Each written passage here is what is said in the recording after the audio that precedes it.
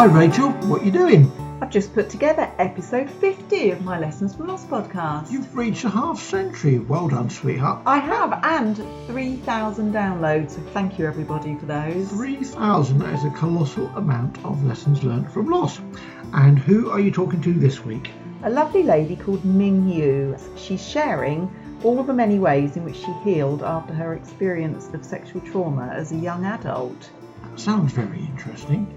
Is there a porcupine involved this week? No, but she didn't share all the ways, so maybe there is. Let's find out more, shall we?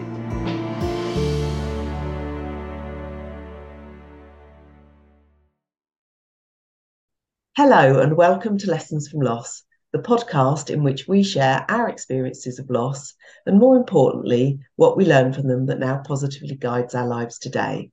I'm your host, Rachel Smith, and each episode I chat with a different guest. I'd like to take a moment to acknowledge the courage and vulnerability of all my guests in sharing their very personal experiences, but also the impact that hearing about these experiences may have on you, the listener. So please take care as you listen. Today I'm chatting with Ming Ewe, all about her experience of losing herself following sexual trauma as a young adult and her journey to rediscovering and loving herself. Welcome along, Ming. Thanks, Rachel. Thanks for that really spot-on introduction. Yeah, and for inviting me on here. I understand that you were in sort of partial denial for many years about the sexual trauma that you experienced. And I guess we can be very good at blocking out unpleasant and difficult memories and experiences, but invariably at some point that trauma then sort of represents itself in some way or another, whether that's physically, emotionally, or some other way. And before we get on to your journey to healing, perhaps we can start with, how was it for you in those years of denial or sort of confusion about it, shutting off from the pain of that experience? I just want to say at the time, because it was so emotionally intense and confusing and so difficult to process, I made a conscious decision to compartmentalize it. So, yeah, there was some denial, but I would also say because I was, there was some conscious thought in terms of putting it aside. Yeah, I don't know, maybe there was kind of partial, yeah, there was definitely denial, but there was some thought behind it as well.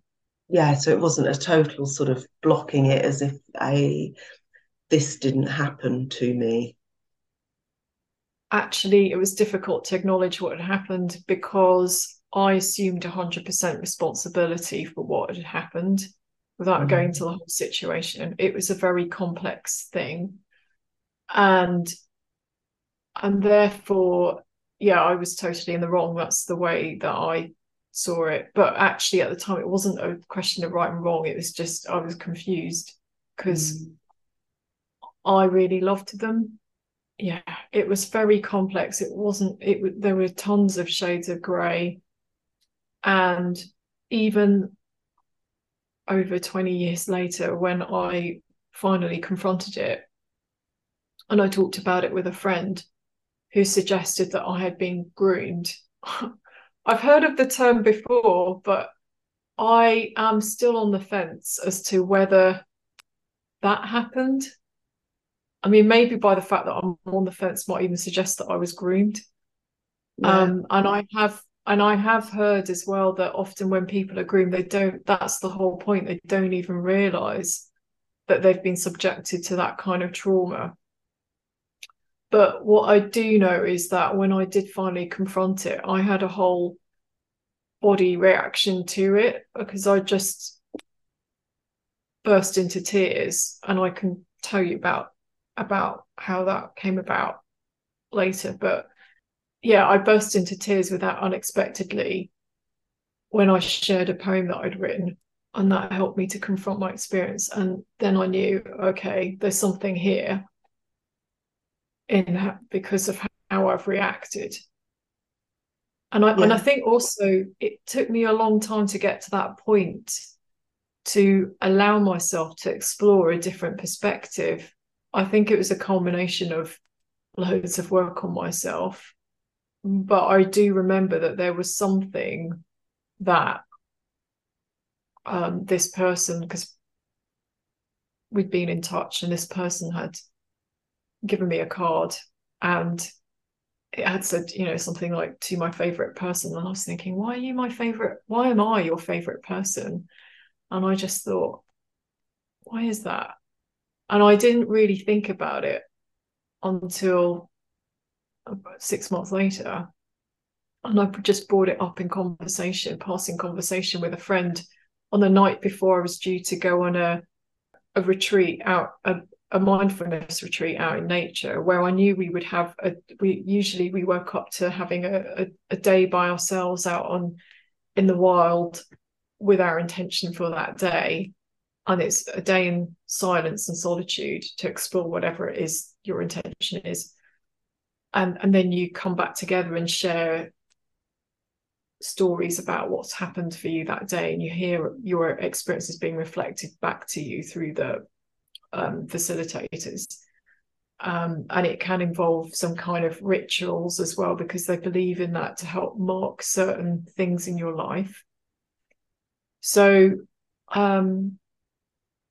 yeah, I had a chat with her on the eve of going there, and then this whole conversation started opening up. And I then decided to give myself permission on that retreat to explore this whole topic again, because of the fact that of that phrase that they'd included in their card that I found a bit odd. Plus my friend asking me some really thought-provoking questions.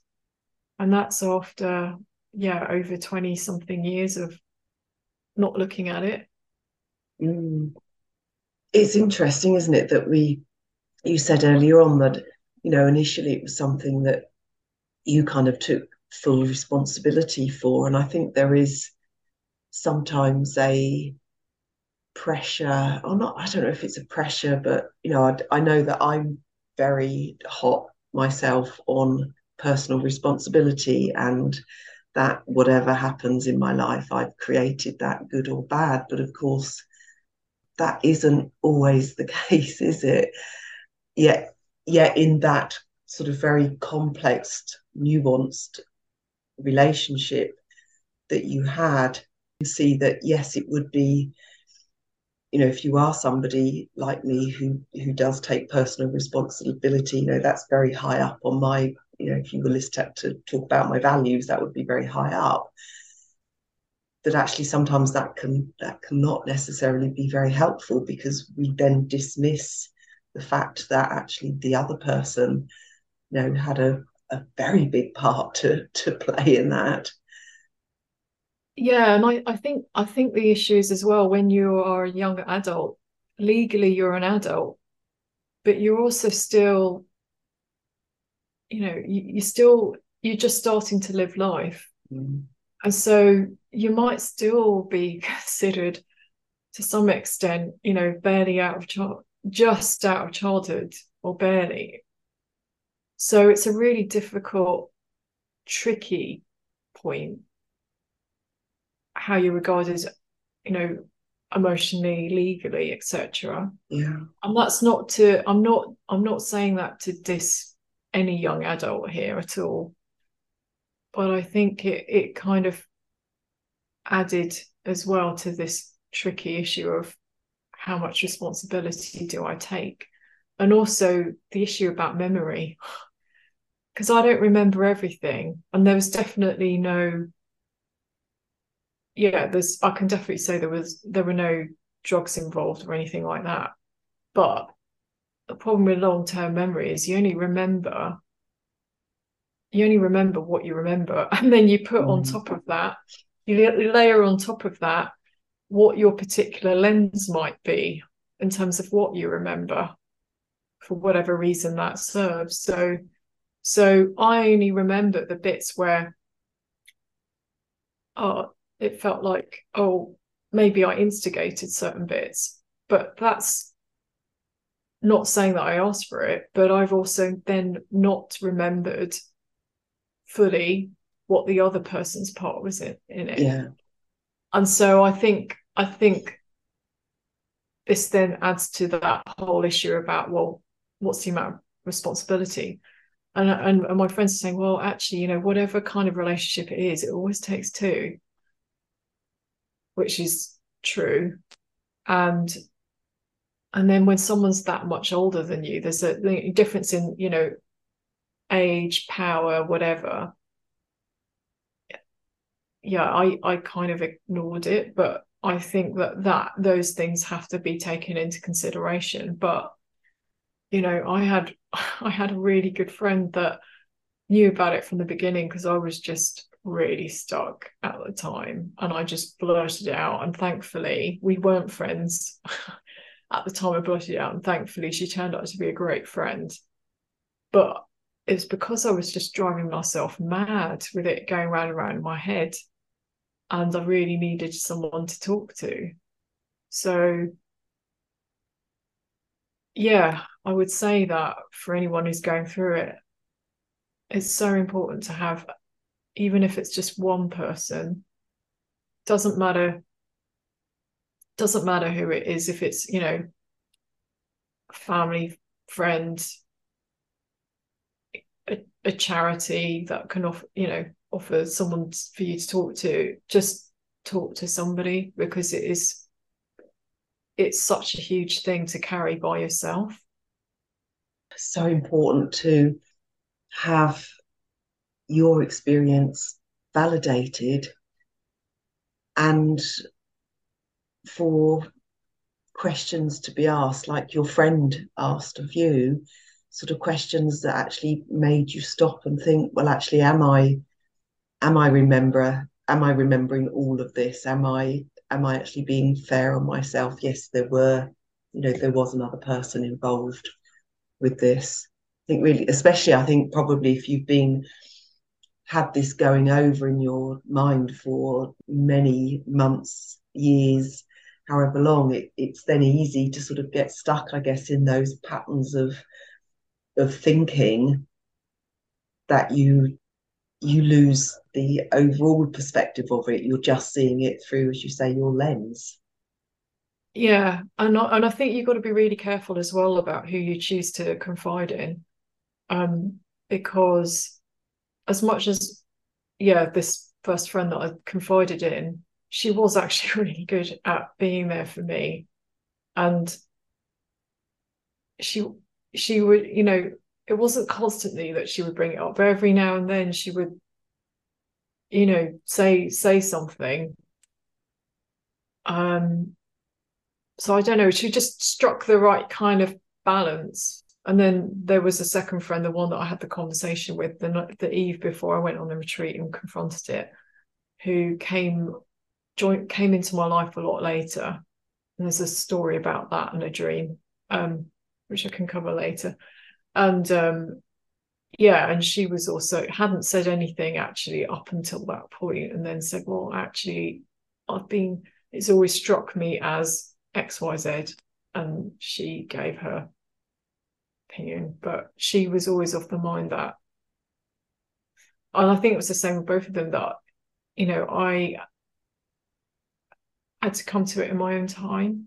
And I think that's true. I think that you'll get there when you need, when it's right for you.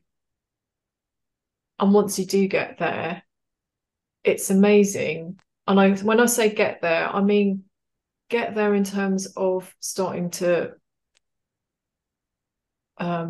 really look at it in the eye. And it can, because it's so scary, it, you know, I'm not surprised it takes time, and it takes courage and the right kind of support. So take the time that you need, and when you're ready, you'll be ready. And once you're really open to that, it's amazing how fast your healing is. I think from when I confronted it, I mean, this is in the context of my general, much longer healing journey from my physical illness that is no doubt related to it. But when I finally confronted it, I would say from that to where I'm now, and it's taken 2 years. But actually, even then, to make peace with it, it was even faster than that. I had a lot of support and resources, which I wanted to talk about today, just to help people be aware of what's out there. It's almost like a list of what have I not. What have I not? But I suppose that's all part of people's, individual, healing journey, if that's what we want to call it, is that it is about exploring, just being open and exploring lots of different things, because some things will resonate and will progress you through that journey, and other things might just be like, well, didn't really get an awful lot from that. And it's just such an individual thing, isn't it, as to what works for you. And sometimes it might even be a matter of timing, that actually it worked for you then, but had you tried to do it 2 years previously or 3 years later, it would have had a different outcome for you in trying that particular sort of avenue of support or therapy. Yeah, and I think that the way I started initially, it was actually more about my career. So that was how I stumbled into coaching. And it was originally, it was for my, when I first accessed it, it was to help me with my career and figuring out where I wanted to go to next. And that was in my 20s. And then fast forward several years later, I'd just come back from being abroad. There was a lot of stuff going on in my life, including a relationship breakup, and just getting used to being back from being abroad, even though I've been in the UK pretty much my entire life. And then I started to get bullied at work. And then there was a family member who had cancer. So it was just like everything happening at once. And that was when I started to go through coaching again, because I just thought, well, I could leave this job, but actually, what happens if I leave and the same thing happens again? Then all I've done is I've just moved myself and with the same cage to another location, and I'm looking up between the bars thinking that I'm free, but actually I don't realize I'm stuck in my own cage. So that was when I started to go for coaching. And the reason why I'm mentioning this is because after seeing how much help it had been, after about a year of private coaching, I was burnt out, lost my job, and then decided to go for a coaching degree. And I didn't know whether I'd become a coach or not. I just knew that whatever happened, it would always benefit me. So it was a win-win. And whilst I was studying that, apart from equipping me with the skills to manage myself better and to relate to myself and other people better, it also introduced me to mindfulness, like Kabat-Zinn. And that was how I started exploring mindfulness and going on these wonderful retreats at Sharpham, of which I've done loads. I've done lots of different types. And it's a wonderful setup they've got there down in Devon on a 550-acre estate. And it's so nourishing. You're eating, really healthy vegetarian or vegan food. And depending on which retreat you're on, you might either be cooked for, or you might take it in turns cooking for each other. And it can be really secular, or there's one part of it that's a bit more Buddhist, but it's all also about being in community, which I love. And yeah, and whilst I was there, it took me about 8 years of going. I used to go once a year, and every time I left, there would be something that would happen that would then show me the value of mindfulness. And then, like everybody does, I'd go home thinking, right, I really want to keep this up. And then, a few weeks later or a month later, it would just fall by the wayside. But for some reason, I knew it was good for me. So that's why I just kept going. And 2018, I got really sick. But the funny thing was, New Year's Eve, I was on a retreat at Sharpham before I got sick.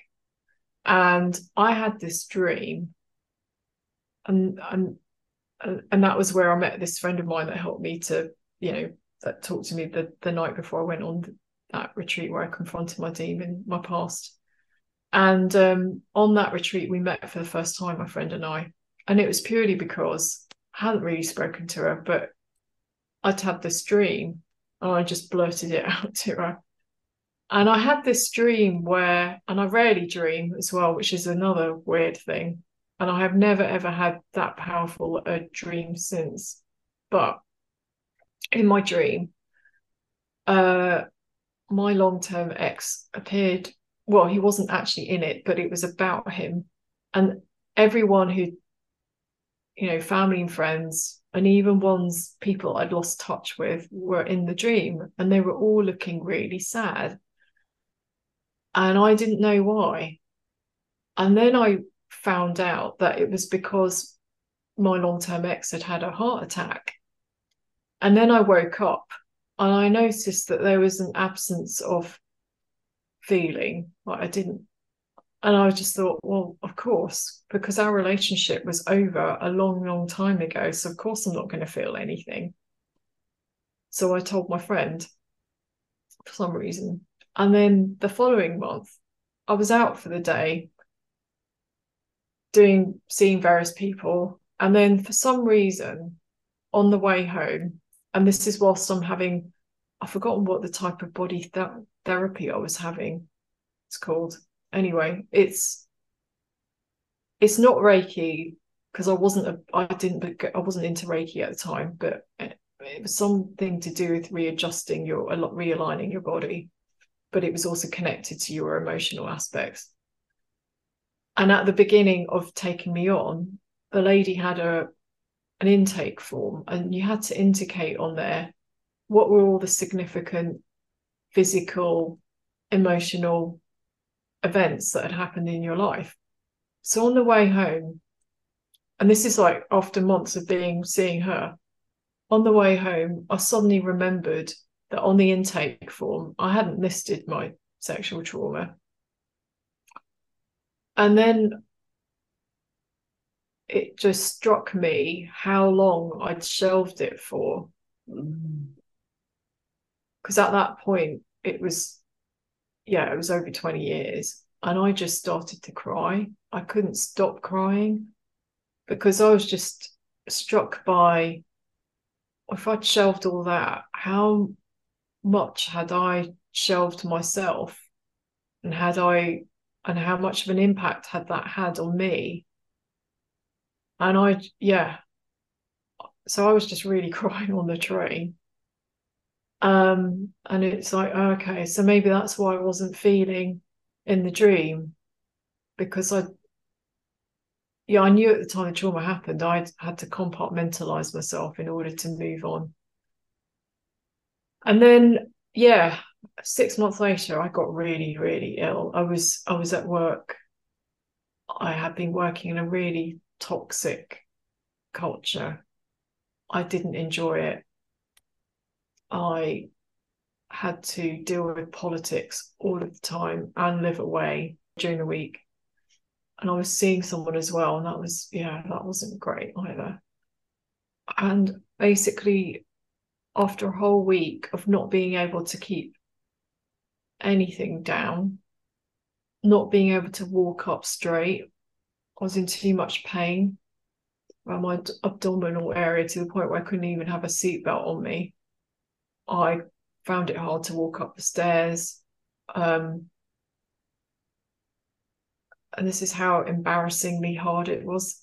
I've forgotten what a desperate situation I was in until I got discharged the first time from hospital and seeing the towel on my bed.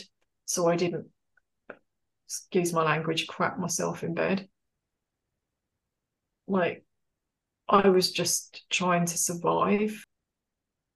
And I ended up having emergency surgery. that week of going in and out of doctors and hospitals, all thinking that I had other things like norovirus, and it wasn't. But that really blew me wide open. And I was basically in and out of hospital for about a month.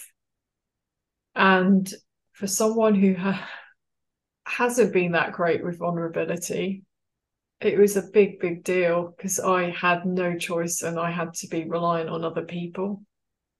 And as a friend's brother said, "Oh, Superwoman got ill." I mean, that really said it all. And I guess it was almost like a factory reset. I had to relearn my body, like when my body made this sound, what did it need? Or, I just didn't know anymore because I'd had tubes stuck in me and foreign things, and just didn't really know what was what. But what was amazing was I didn't know. I ended up, apparently I struck gold because I turned up on the best ward in a hospital on S8, and I felt like I'd entered a sisterhood of all these amazing nurses. I mean, at first I was in a room by myself, and I was there with all these amazing women. I did share a ward the second time I went back in, so it was just hearing from other women what it was like with whatever gynecological issues they had. But also sometimes it was really hard, like when I was in pain, or I remember distinctly there was this one lady who was crying out from somewhere else down the corridor, and she was just howling out in pain and asking for help. And it was so hard because I remember thinking, I just wanted to shut up, but at the same time, I really felt for her because, just as another fellow patient. But then, as one of the wise sisters said, it's a good sign if you're feeling pain because it means you're alive, which is a really funny way of looking at it. But she was right, and the way that I hadn't read anything about pain management, but I just found myself thinking, well, whenever I was starting to feel pain, I would ask myself, is it pain or is it discomfort? Because discomfort is different, and it feels like, to me, it feels more bearable than pain. And I think that's a really helpful way of kind of distinguishing it. And I was then also using I guess it was like mindfulness meditation whenever I had the daily injection of patients to stop blood clots. They come round with their needle, and I hated it. It was like every day, early evening, an injection into your belly or your leg.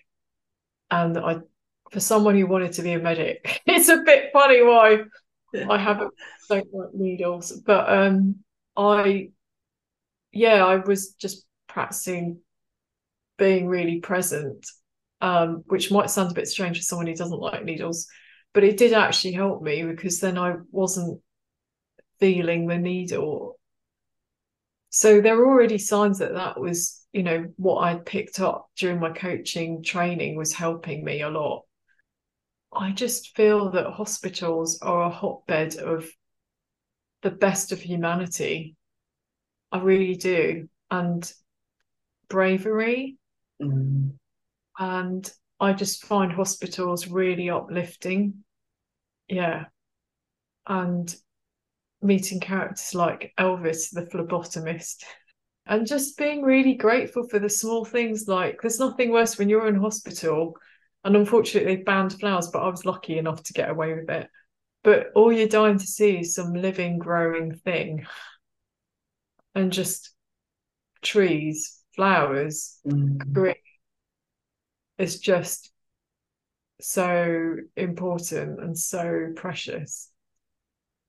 So your when you're connection with nature has always been quite strong, hasn't it? And particularly so in the last few years in your healing. funnily enough, it wasn't as a child. I would say it's only after that illness, the following month, I went back to Sharpham and it was my second time on the nature meditation retreat. And I really took to it. And I think it's because my illness just blew me wide open. Yeah. And they got us doing an exercise. So on the retreat, you're staying in bell tents that have already been put up. And I love a good fire. So there's like at least a couple of campfires a day. So I was already really happy about that. And I do think there's something beneficial about sleeping outside in nature. Yes. And it was a kind of like almost like glamping, you didn't have to put the tent up. But they would have various exercises for us to do out in nature. And they sent us off doing this exercise, and I can't remember what it was, but I don't know, it might have been making something out of nature that represented something for you, whatever it was. So I went back to the facilitators and I went, you just tricked us. This is a meditation exercise, isn't it? And they were like smiling and nodding at the same time. I was like, that's really clever. It's to not realize that I was meditating, but I was, and it's something so easy to slide into.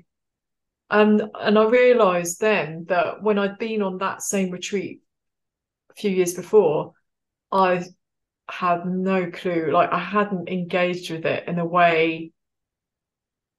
profound way that I did then. And so when I went on the solo day, again, it was a really profound experience. And when we were invited to share, that morning before breakfast, I suddenly had this brainwave that I wanted to share it as a poem. And I had never, ever, ever written creatively before. In fact, my family used to laugh at how factual my school essays used to be, apparently, and how I document every single thing from, waking up in the morning, brushing my teeth, etc. So for me to suddenly go, oh yeah, I want to write a poem, it was like, what? And I remember trying to write it with using my head and nothing came out. So I thought, right, I'll go off to breakfast. And then I came back and it just came out without hardly any thought. And during the day, I had stuffed various bits of nature into my bra. I just felt like doing that. And so I just felt like, okay, I wanted to, I guess, make a piece of art, I guess, out of the bra, not with me in it, I hasten to add, but the bra with all the bits of nature that I'd stuffed into it. But I had it under a tea cloth, so everyone was kind of like, oh, what's going on here? Yeah, and then shared my poem and the bra. And that just took everyone's breath away. And after that, that was just the start of my poetry and my writing. And actually on that same retreat, I think on the last day, we were invited to share we were invited to do another exercise, which was about writing a letter from your future self or your younger self to your present self about whatever it was and what did they want to say to you now, to the present you. And that came out as a poem for me as well. And I just feel that when you're given opportunities like that, it's a real chance for your inner wisdom to come out. And you don't, I think we all don't give ourselves enough credit than we need to about when you really connect with, not with your mind, but with your heart and your body, you are so much wiser than you realize you are. You find that being in nature helps you to do that? Yeah, I do. And actually, after that retreat, it was the first time that I went home and I practiced being outside in nature in a really conscious way. And the way that I do that is I describe it as a mindful, aimless wander. So it's about leaving your head at home and letting your feet go where they want to go and just seeing what comes up. And it's like walking through the landscape of your mind. And you can either, for me, when I do that, I can either go out with an open question, like, what do I need to see today? Or it could be a bit more focused with an intention. Like, I don't know, it might be something like, I want to be I am a confident, wild, sensual being, or something like that. And then you see what comes up. Or you just want to go with the flow and see what happens. So that's the funny thing, is when you go out like that, it can be things that you see or things that you end up doing or experience that actually help you to reflect or give you or learn more about yourself or give you some answers. So I can give you an example.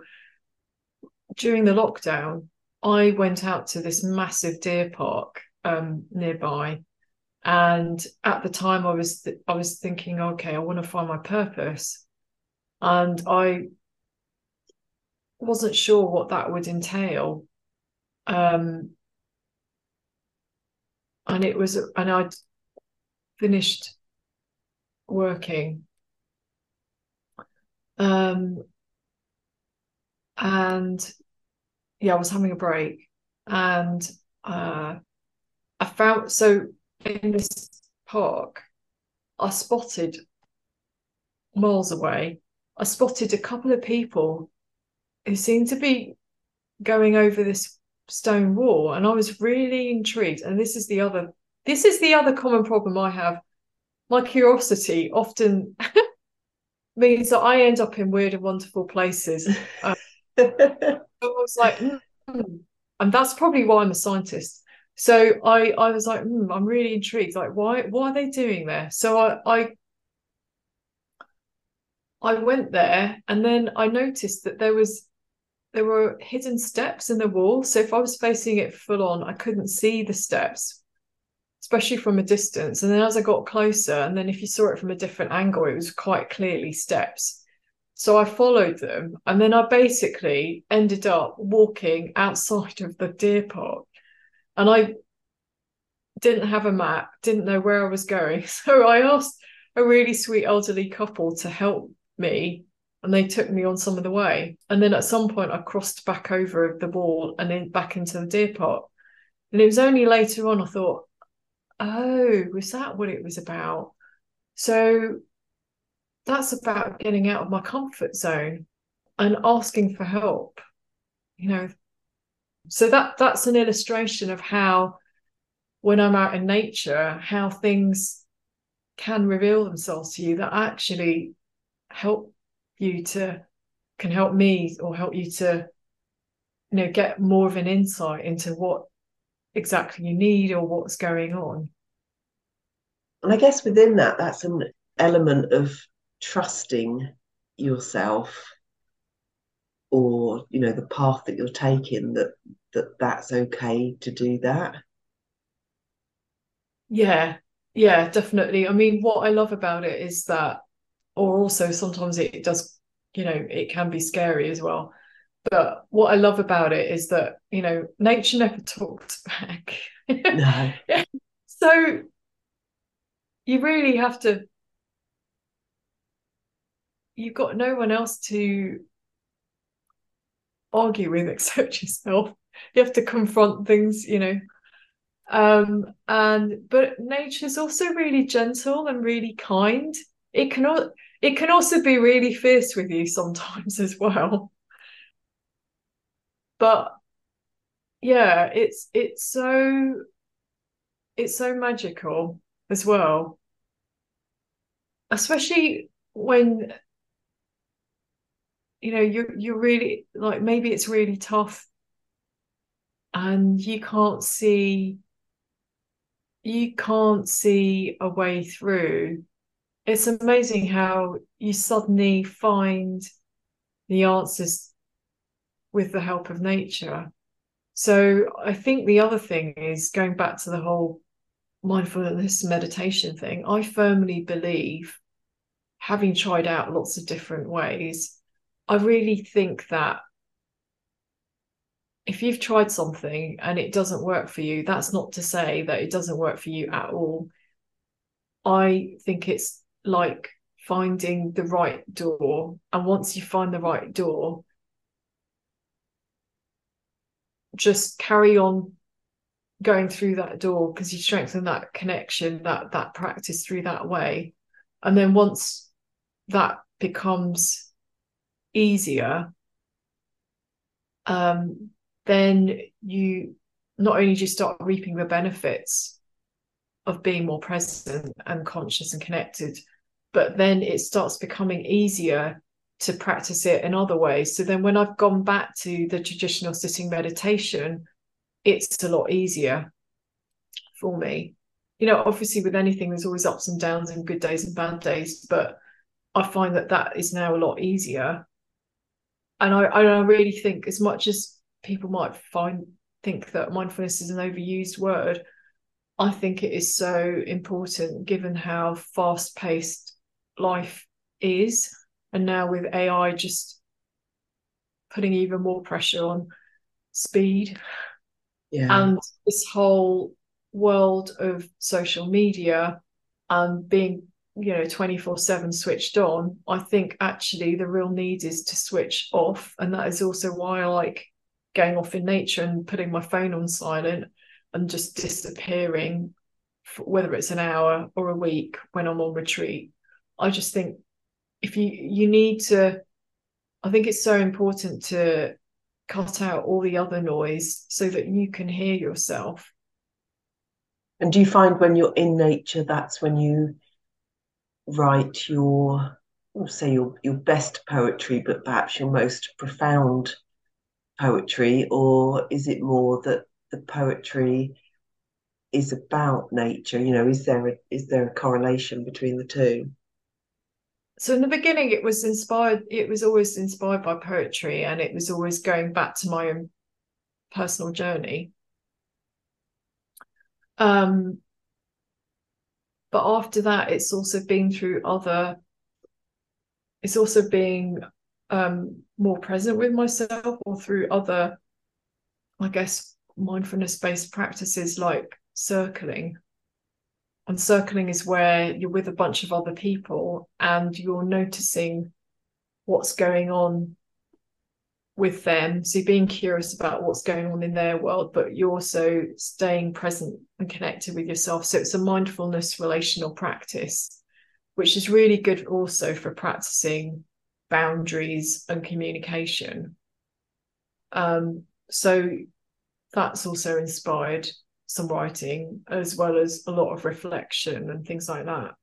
Because going back to my sexual trauma, the one thing I've realised in hindsight is that I wasn't good with boundaries. I'm not blaming anyone for it, but I wasn't really taught how to set and express my boundaries.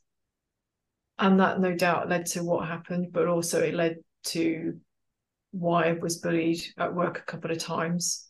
And I think it's also part of my cultural upbringing, because it's always about putting other people first before myself. And that is also why I ended up being so ill.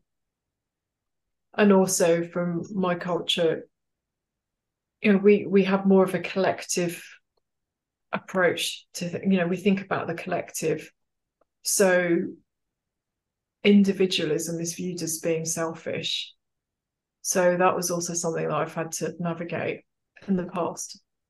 Has your poetry helped you with that individualism?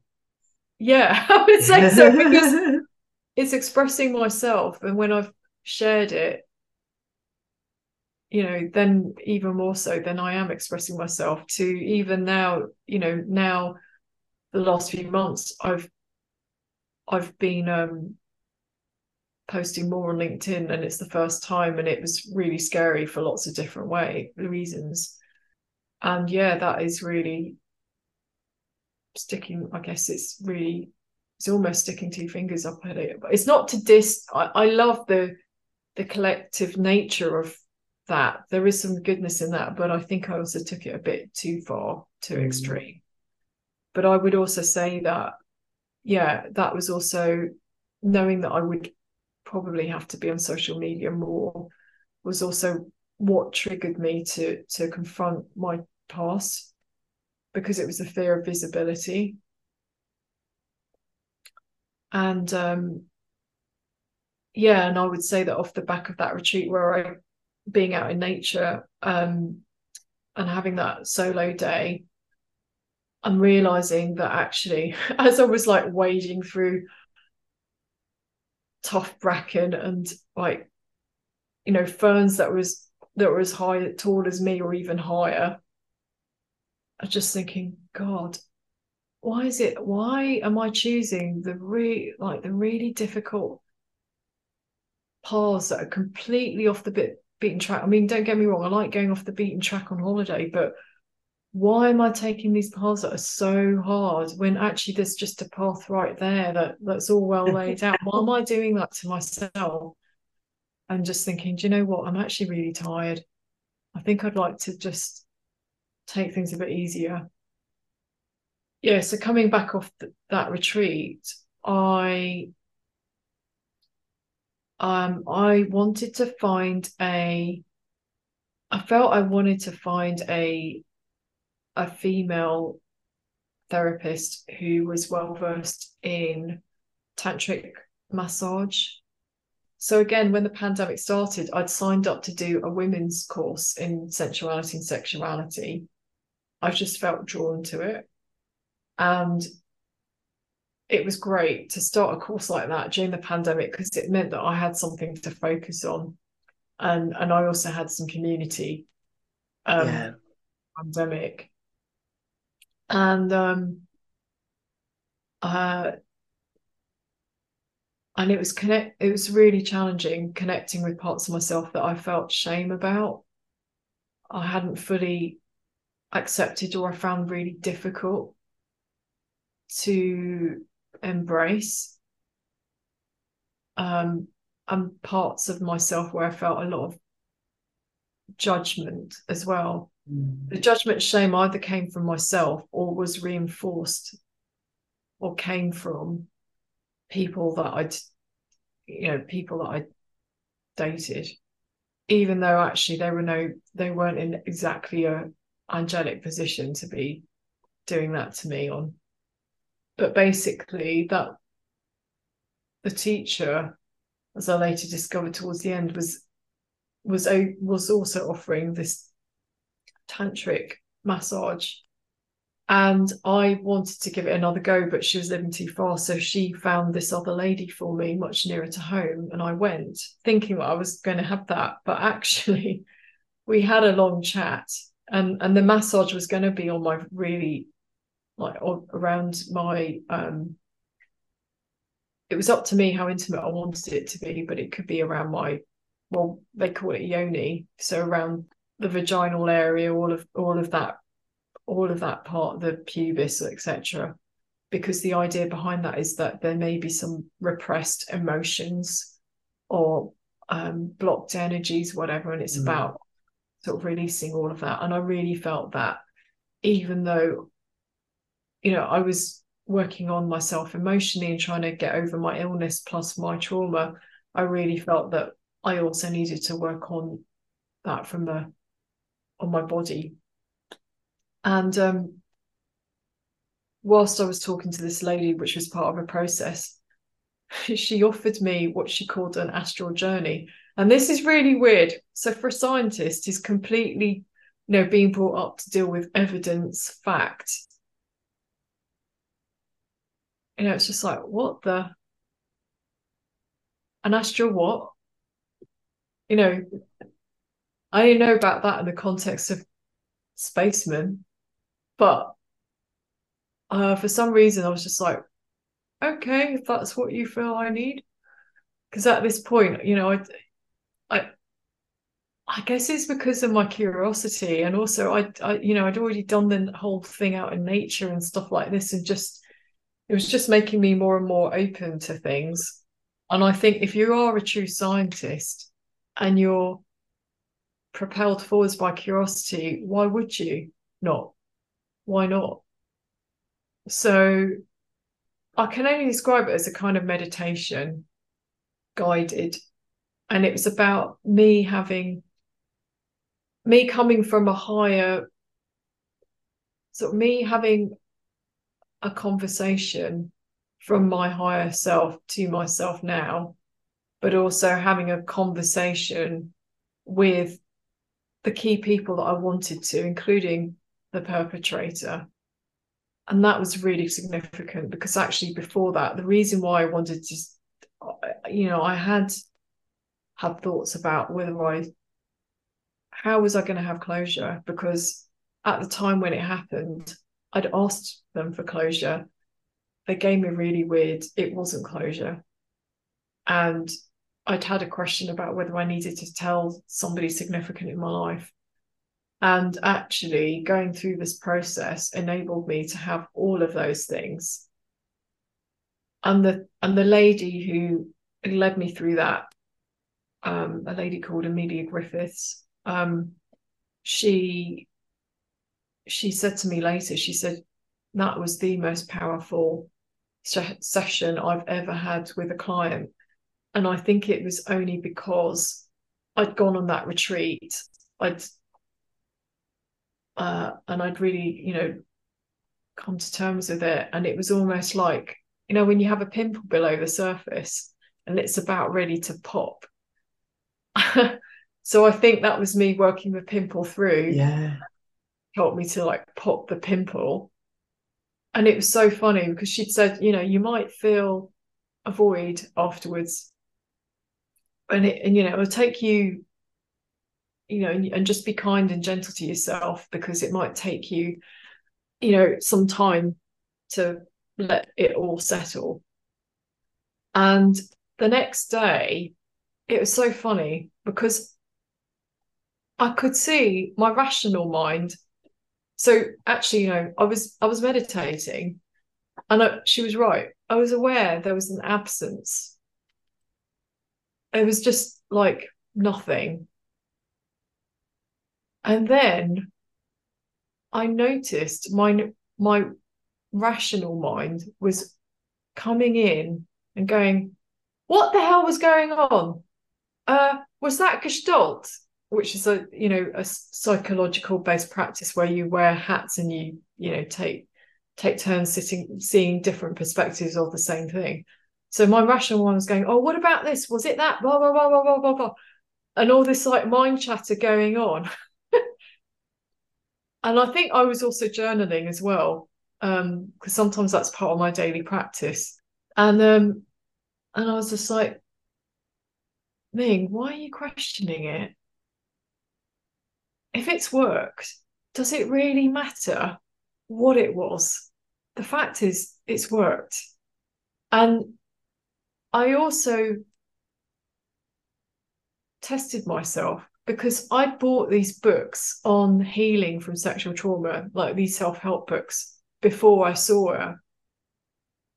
And I'd left them on the side, and I hadn't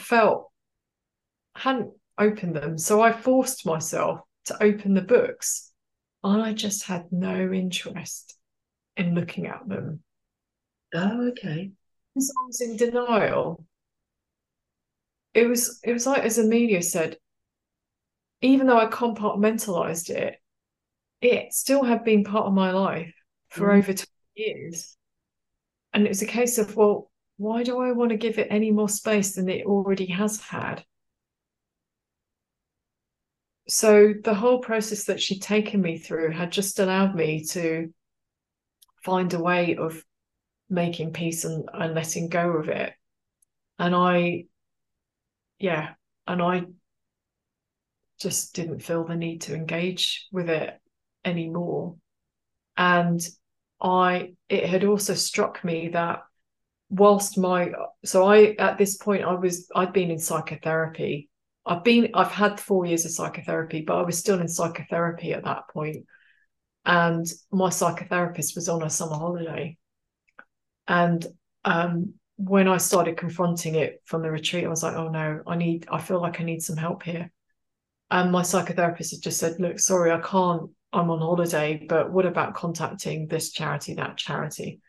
So I contacted a few charities, and one of them had said they couldn't take my call, but they would call me back. They couldn't, maybe in about 3 weeks. And bearing in mind, this is all during the pandemic. They couldn't put a concrete time in it, but maybe 3 weeks. And after that, if I was accepted, then I might be able to sign up for 12 months, free one-to-one counselling, then 6 months group counselling. So it just made me realise how lucky I was to find Amelia, B, have the money to go and see her, and 3, in 3 hours with her, how I had saved 3 years of my life versus going down that charity route. And I just really felt for all of those people who don't have the resources or the finances that I've got to be able to go through all of that. I was just so grateful to Amelia. And, just appreciating how hard it was during the pandemic for people to access the support that they needed. Yeah, very hard, wasn't it? The issue might still be there. It would have been compounded so much more where there was such a strain on services, both in the demand, but what they were able to provide as well, because of the restrictions of technology and everything else. Yeah. So how is life for you now that you've been through this journey? What's the difference for Ming now as opposed to Ming of 5, 10, 15, 20 years ago? I am a lot happier. I am really well resourced in terms of my own ability to look after myself and care for myself, and I have a much better relationship with myself now. I do love and appreciate myself more, and that's also been mirrored in the boyfriend that I have now, because up until what I guess the illness, I was making dire choices in romantic relationships, really bad. And then I decided that because it was getting so bad, I decided to put myself on a sabbatical and from dating. And I remember at the time I felt really empowered in making that decision, rather than, when somebody asks you, what your status is, and going, oh yeah, I'm in between relationships. I actively chosen to be single. And I feel definitely more compassionate to myself. Sometimes it slips, but I have ways of reminding myself, if not my boyfriend reminds me. I'm being more compassionate and understanding towards others and not taking things personally. And just also, deeper understanding when I'm with others, whether it's through my work or through like personally, socially, that just being more aware of just noticing what might be going on for other people and just not leaping to first conclusions, or and always actively reminding myself not to judge a book by its cover. But it's also, I'm definitely way more expressive as well, because I remember in the beginning when I started to connect with myself, well, actually before I started connecting with myself, I could only feel extremes of feelings. And then when the illness happened, I started to get in touch with my feelings, and I couldn't, it's almost like going from black and white TV to Technicolor, but when you start going to Technicolor, it's like a faded form of Technicolor.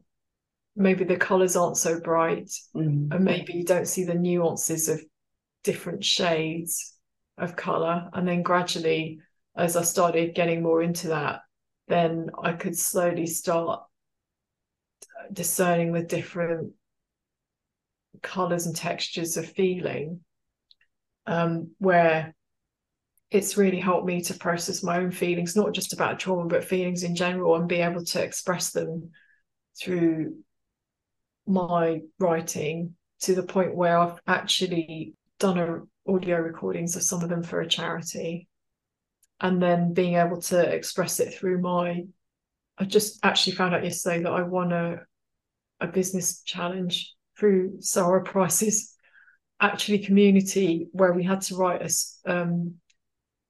they call it an origin story about why are you doing what you're doing in terms of your business.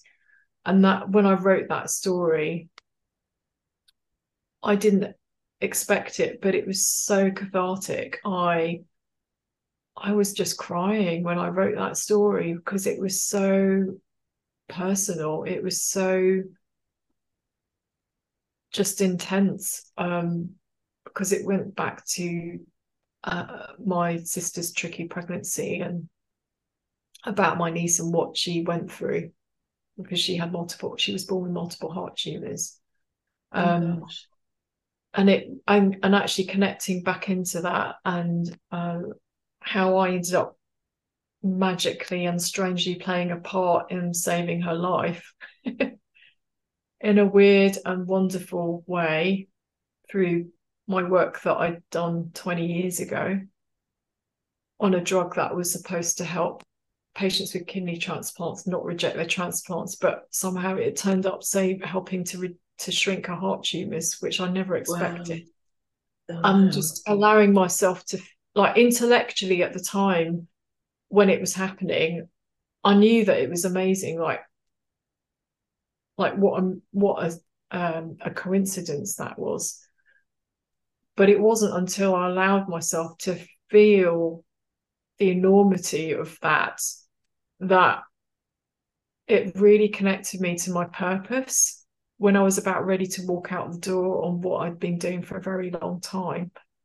And it actually then became something really profound and spiritual when I allowed myself to connect with those feelings.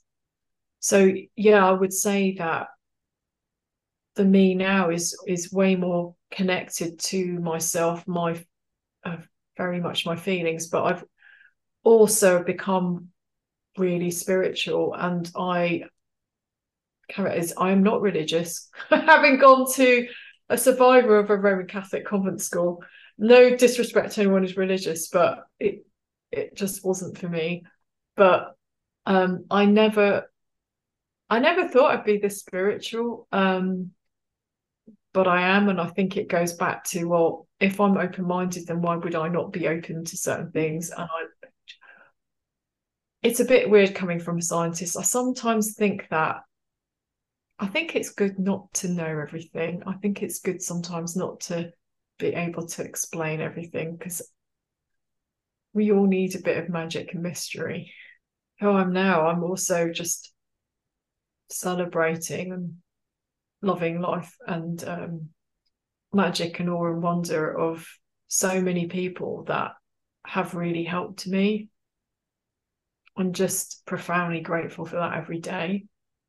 And the other thing I wanted to say as well is how actually a couple of things. So the other thing about the magic is, and some people might explain it through some, I don't know, some neurological aspect, but this is the other weird thing that I've now learned since my illness. So sometimes I have songs that drop into my head for no reason at all. And when I go and look up the lyrics, they are always appropriate to where I'm at that point in time. And, I've had songs from Like a Virgin, which I interpret it as me singing to me about some aspect of myself, to a song, oh God, Maria, the song from West Side Story, the original. And this was after I did a piece of work for a client, and it was something new that I really want to do more of, that I know I've got a lot to offer. And I tried it out on them for the first time. And the next morning, this song popped into my head, and I was just waking up. And I know that when this happens, I either have to go and listen to the song on repeat, or sing to it, or dance to it until I no longer feel the need to, or the emotion leaves my body. And Maria popped into my head, so I had it on repeat. And it just felt like my soul and my heart were singing to each other. And that's how I knew I stepped into my purpose. So I would say that when I say connected, that's an example of what connection can also be like. You start noticing signs that your body's giving you, or, wherever, but actually you start reading yourself better, or reading things a lot better about that give you an indicator. Oh, is this the right thing for me, or is it not? Well, that's amazing. So for somebody who finds himself in your position of several years ago, before you started this very profound healing journey, what sort of lesson have you learnt from all of that you could share with them that would perhaps help, push them in that direction, but maybe encourage them to, or just enable them to be able to explore a journey of their own to make peace with what's happened? Follow your heart. That's it. That's all you have to do. And if it's hard to be in touch with your heart, just make space and time for that. Just get off social media, just get some quiet time away from everyone, everything. And it could be as small as 5-10 minutes, and over time, just getting up into the habit, and then gradually increasing the amount. And retreats are a really great way of getting away from everyone and everything, changing the environment, being with a different bunch of people, being really well looked after by people who know what they're doing, and just spoiling yourself. And if it doesn't work, don't give up. Just carry on. Just carry on, go. Because you will get there in the end. And I guess each experience that you have like that, that's layers upon layers, which maybe eventually lead you to that place where you have that very profound, pivotal moment of healing, like you experienced on that retreat. But it took you steps to get to that place, didn't it, of doing something, and of being out in nature, or finding a trusted friend to talk to. Yeah, and I think that all came from, that wasn't my head deciding it. Okay, maybe the part of me that was my head was, I knew it was good for me, but I think there was also that deeper knowing. I knew it was good for me. I knew I just felt a pull towards that. And it's the same pull that I had towards seeing a tantric therapist, a male one. And just to say, for some people, that my caveat is I don't know a lot about Tantra, and it's not all about sex either. I think it's a lot about connection, and embracing your wholeness. Actually, it's about embracing your duality. And again, after I saw Amelia, who's a tantric practitioner, I read a book actually that was on the reading list of my women's course. And I've forgotten the name of the author, but it was about a woman who'd gone on a journey of her own, about her own sexuality. And in there, that she mentioned seeing this male tantric therapist. And I really loved how he came across. So me being curious, I decided to go and look him up. And I watched some of his videos and I was like, yeah, actually, it makes real sense here. Because he said, if your trauma, he sees women, and they don't necessarily need to have trauma. They could have, it could be that they have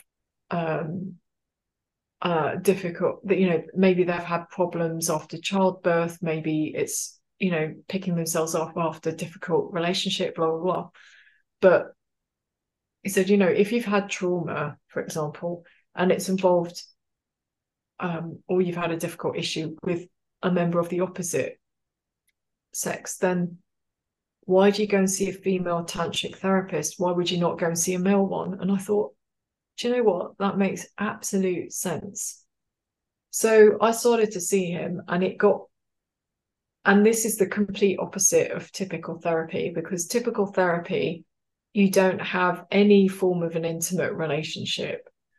And this one involved a hell of a lot of intimacy in a sexual setting. There were definitely clear boundaries, though. It was all very safe. It's just more of a sexual nature. That's all I can describe it as. And I actually felt really empowered, because at the time I was single. I just thought, actually, yeah, this is great.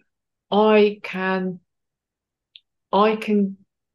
continue working through my stuff by myself, rather than wait until I'm in a relationship for it to all come out and the poor person that I'm with is subjected to it, even though I'm not consciously deciding to subject it to them. Yeah. But I'm actively doing this in a really empowered way for me whilst I'm single, and with someone who is extremely knowledgeable, is a therapist.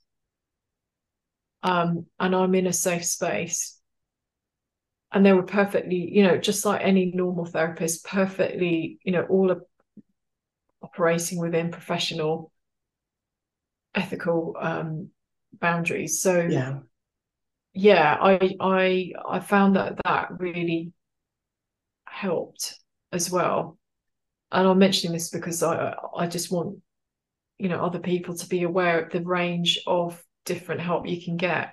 And whilst he only sees women, I have also gone to sex positive places called temples, and again, great place, whether you're in a relationship or not, for exploring your sexuality, getting more comfortable with that, whatever it is for you, practicing consent, boundaries, and connection.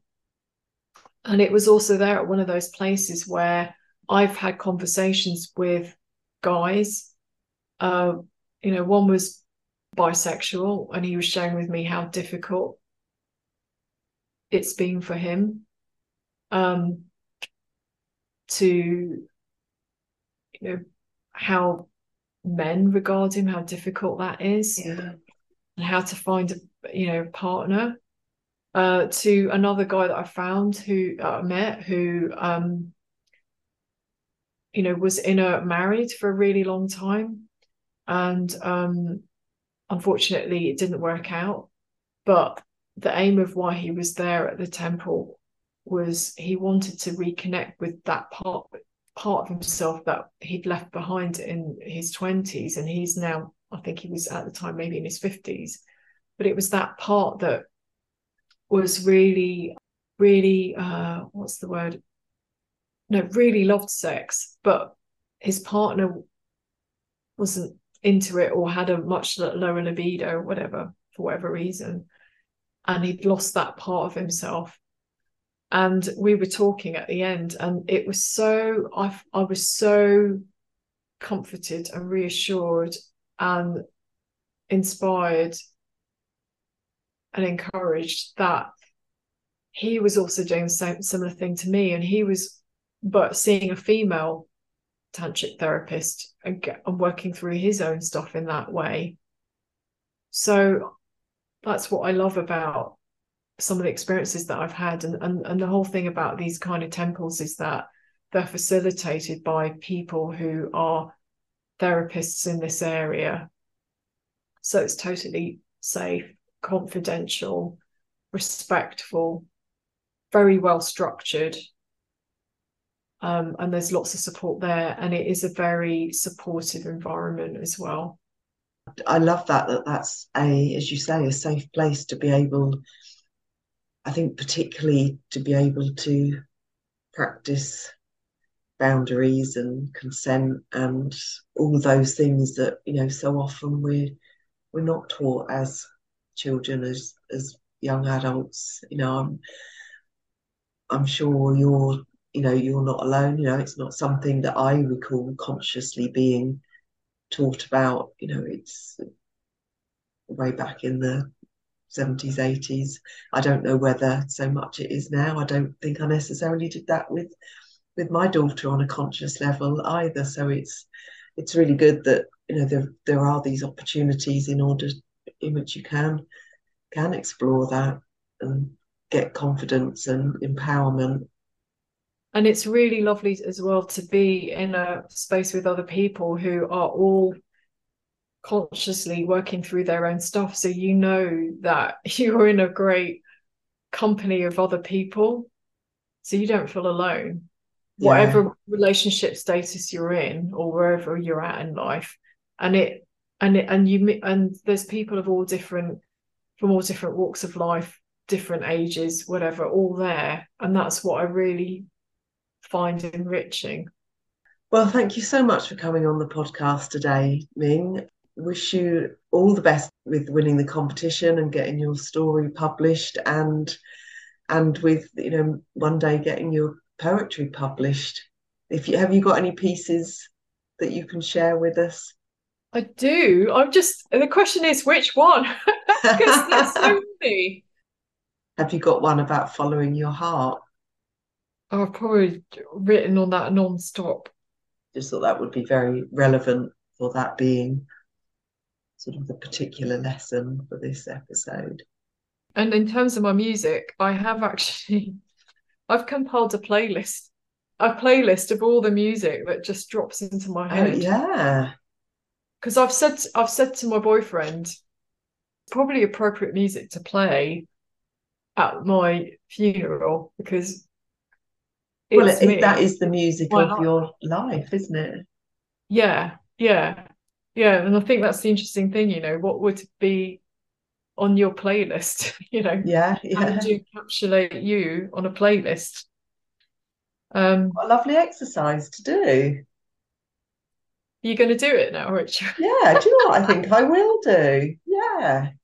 But mine's still ongoing because I've done it for a 3-year period, and I've just started another period. So, this one I wrote now because of that major dream that I had. My therapist has given me an appreciation for dreams, so I often note them down, and sometimes I kind of extend them out as a kind of meditation. Okay.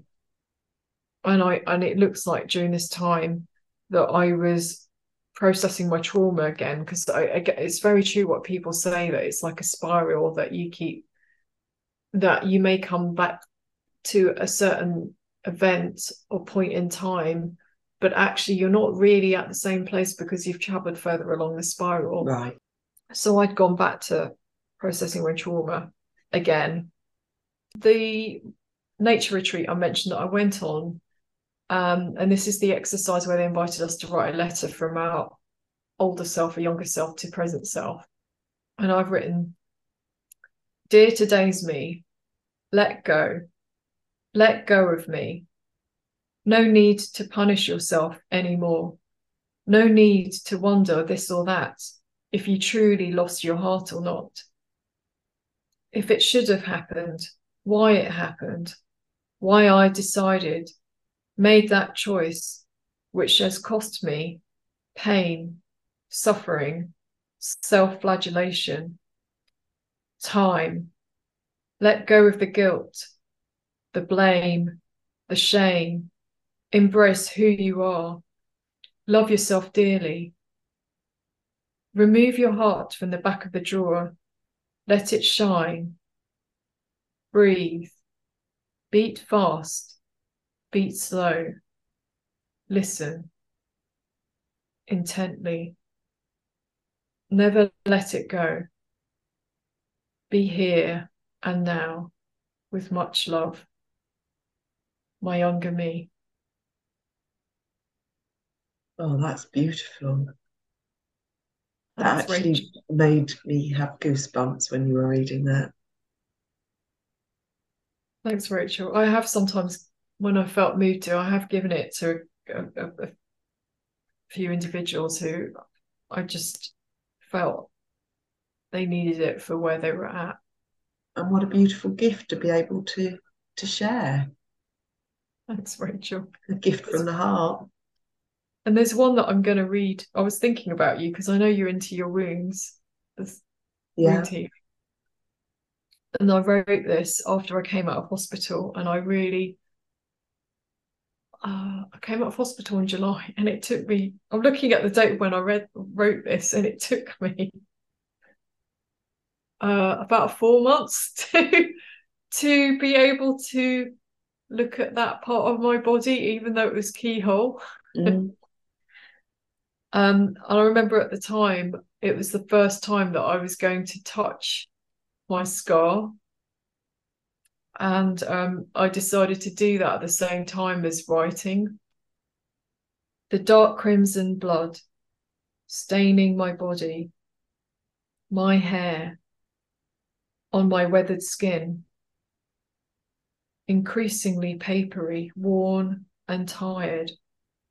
My scars touched me as I touched them, caressed them, tears pricking behind my eyes, full of drops, slowly and silently falling, heart welling, full of I don't know what, emotion, tenderness, vulnerability, love, tinged with sadness, memories, like two lovers for the first time, me and I. That is gorgeous. And I love that you wrote that whilst you were touching your scarf for the first time. So powerful. Yeah, it was really, I felt really emotional when I was doing that, and I feel a bit emotional reading it now, actually. Yeah. Wow. And there is one final one that I might read, because we talked about nature. So this is when I was probably the most intense retreat I went on, because rather than one day of a solo journey, it was 4 days of camping out in the wilds of Scotland alone. It was all really well run, and there was always help at hand if we needed it, but we were basically by ourselves. Most people were fasting, but I felt I couldn't for health reasons, so I was just eating very little the whole time and being out with my intention. And I realized by that point that actually my process is, when I go on these kinds of retreats, after I've been on it, I have to write a poem. It's just my way of processing it. So everything that I've written in the poem is exactly what happened to me. Oh, where to begin? Oh, where to begin on my 4-day solo journey within, as tick time encouraged me to navigate the folds of my skin.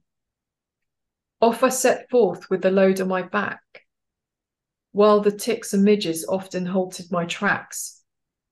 Off into the soft green haze of the sea, where I stopped for many a pee. There I met Stickman, who became a dear friend, who first sent me on to another in order to mend, to apologise, give thanks, feel the love as I lay atop pregnant baby moss woman while I found my way. To feel the deep unconditional love of my body during a time I felt disconnected and shoddy. Something deep and tingly stirred in my belly. I know it was definitely not that slug in my welly.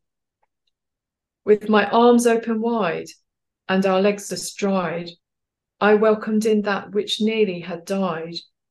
It had torn me apart, my second heart, which I vowed to keep safe, loved and warm in amongst that shimmering swarm of midges, surrounded by the mossy green toad and rabbits while I carried my emotional load. Across the green land, the gnarly bracken and sinking peat bog, the bubbling burn and many a fallen log, the effort it took to heave that rock. Just like my fight with the tall forthright ferns, one of the many lessons I'll learn: to let go, love, be gentle and kind to oneself. So with that in mind, I cradled the child of anxiety on my lap with my midge net firmly over the top of my cap. Wow.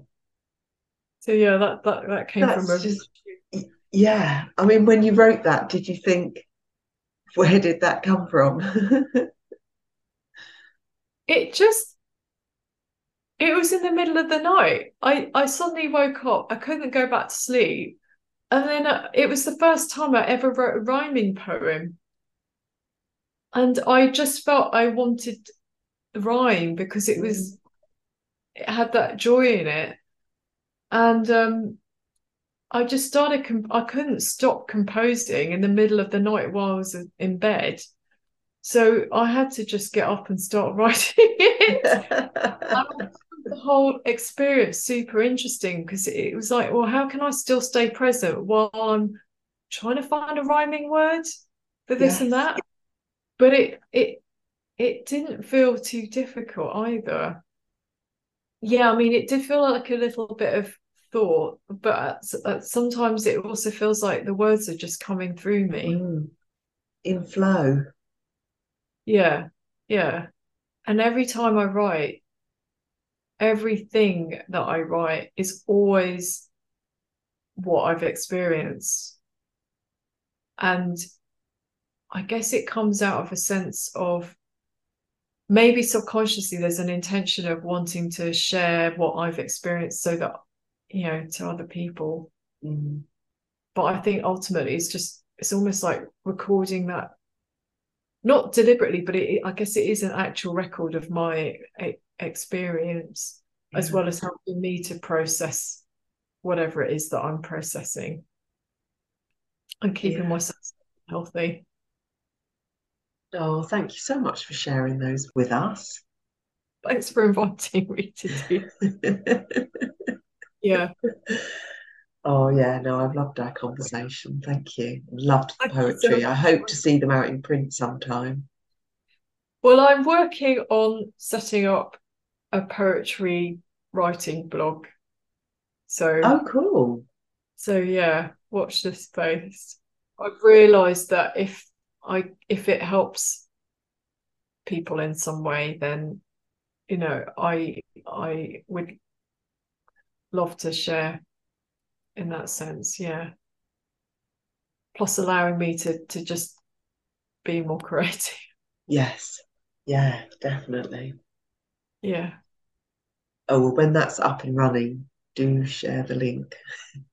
Yeah, anyone wants to, ask questions about what kind of help that I've accessed, because there are other sources of help that I've accessed that haven't necessarily spoken about, or if they're curious about what I've been doing through what I've mentioned, then feel free to reach out. And how can they contact you? Yeah, they can find me on social media, yeah, or LinkedIn. Brilliant. Actually, there is one important thing I forgot to say, and I know we've gone over time really quickly, that I think is really important actually to get out. And that's about making peace with a trauma.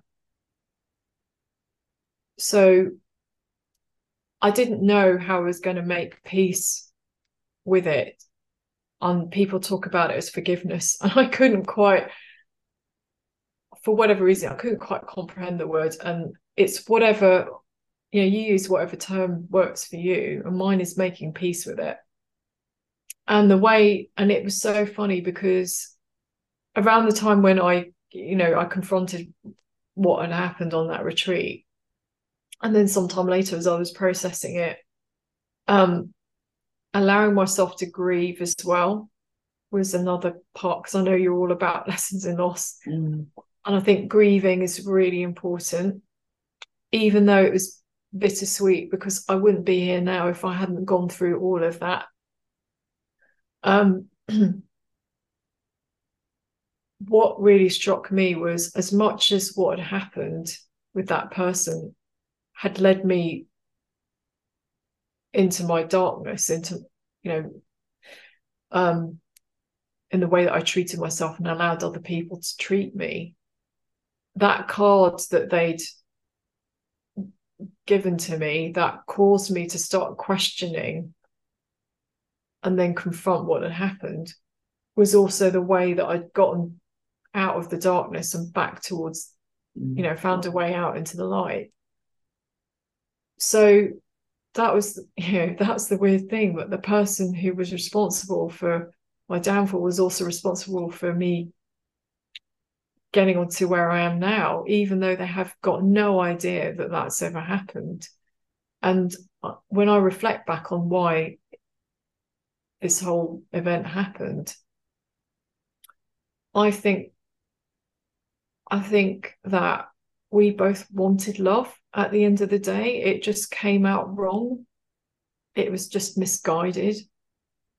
And I think with my adult head on, and knowing, having gone through therapy and as a qualified coach, I think that for me, I also maybe, sometimes the professional bit about being a therapist or coach is not allowing your clients to fall for you. And I think there was an element of that where we were confiding each other.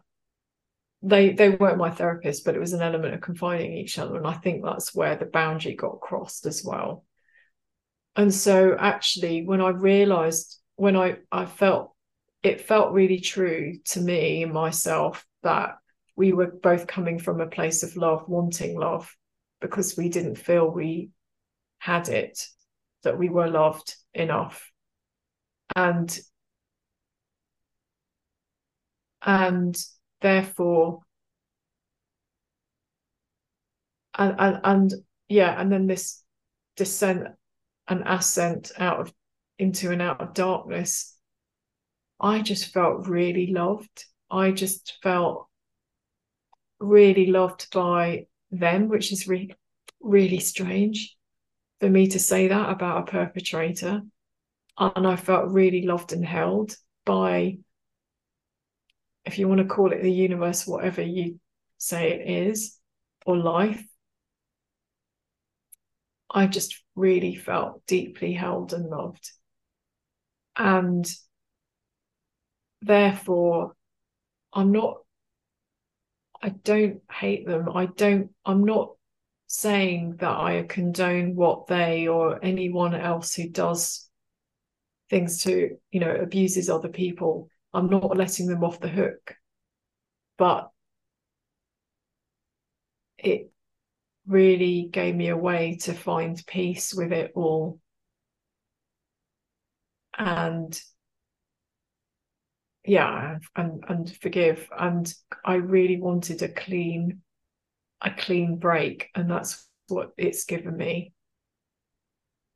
I guess it's that, so as you say, that acknowledgement that whilst you're not you're not glad that that happened, it's acknowledging that it did happen, and the processes that you've gone through have made you into the person that you are today, and you love that person.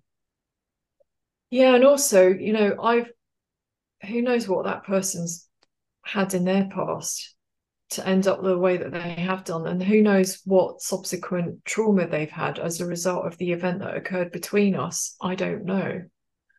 So if I look at what impact it's had on me, I can only assume that it's had some kind of impact on them. Whether they're conscious of it or not is another different question. But I can only be, again, I'm not excusing them, definitely not. But I can be grateful for how much I've grown out of it. And just to clarify, when I said, and that's made you into the person that you are and you love that person, I mean that you love yourself. Yes. For being where you're at now. Yes. Yeah. And that's what I would say to anyone who's, had some kind of trauma, whether it's a capital T or a little t. The most important thing is, I just think, is making peace, is having that clean break without any desire for revenge, a desire to hurt somebody else, because actually you're still in pain and suffering, and that's okay. It's going to take time. It's a process, but that is a sign that you're still on your own journey. And in fact, even though I've made peace with it, it sometimes still comes back. For me, we're just all at different stages of our journey, like the perpetrators are. And that's just what it is. And they need help too, just as we do. Don't get me wrong, the whole things like Me Too, great. But I think it's what's your tonality and your intention behind your true intention, because it might be unconscious to you, but what is your true underlying intention behind the words and the actions, your words and actions? That's because otherwise you're just holding yourself still in that pain, aren't you? Yeah. At that point, when you're still harbouring bitterness or planning revenge, as you say, it's that you're still holding on to that pain. Whereas if you're able to let that go, exactly, be compassionate to yourself and to the perpetrator, then it releases you of it. And don't get me wrong, it is so hard. It might take different stages. So, work in progress. Yeah, but thanks so much, Rachel. Oh, you're very welcome. You're very welcome.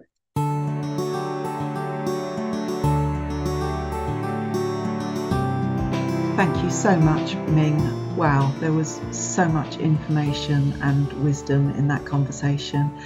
And Ming has very kindly put together a resource list which I'll share in the episode notes. So if you want to explore or have a look into any of the different things that Ming tried and experienced on her healing journey, then please do take a look at them. Thanks so much to everybody who contributes to the production of this podcast, to Jamie Farrell for the beautiful music, and as always, thanks to you for listening. Please share, like, comment, because the more we do that, the more people will get to hear about the podcast. Thank you so much. I'll be back soon with another lesson from loss.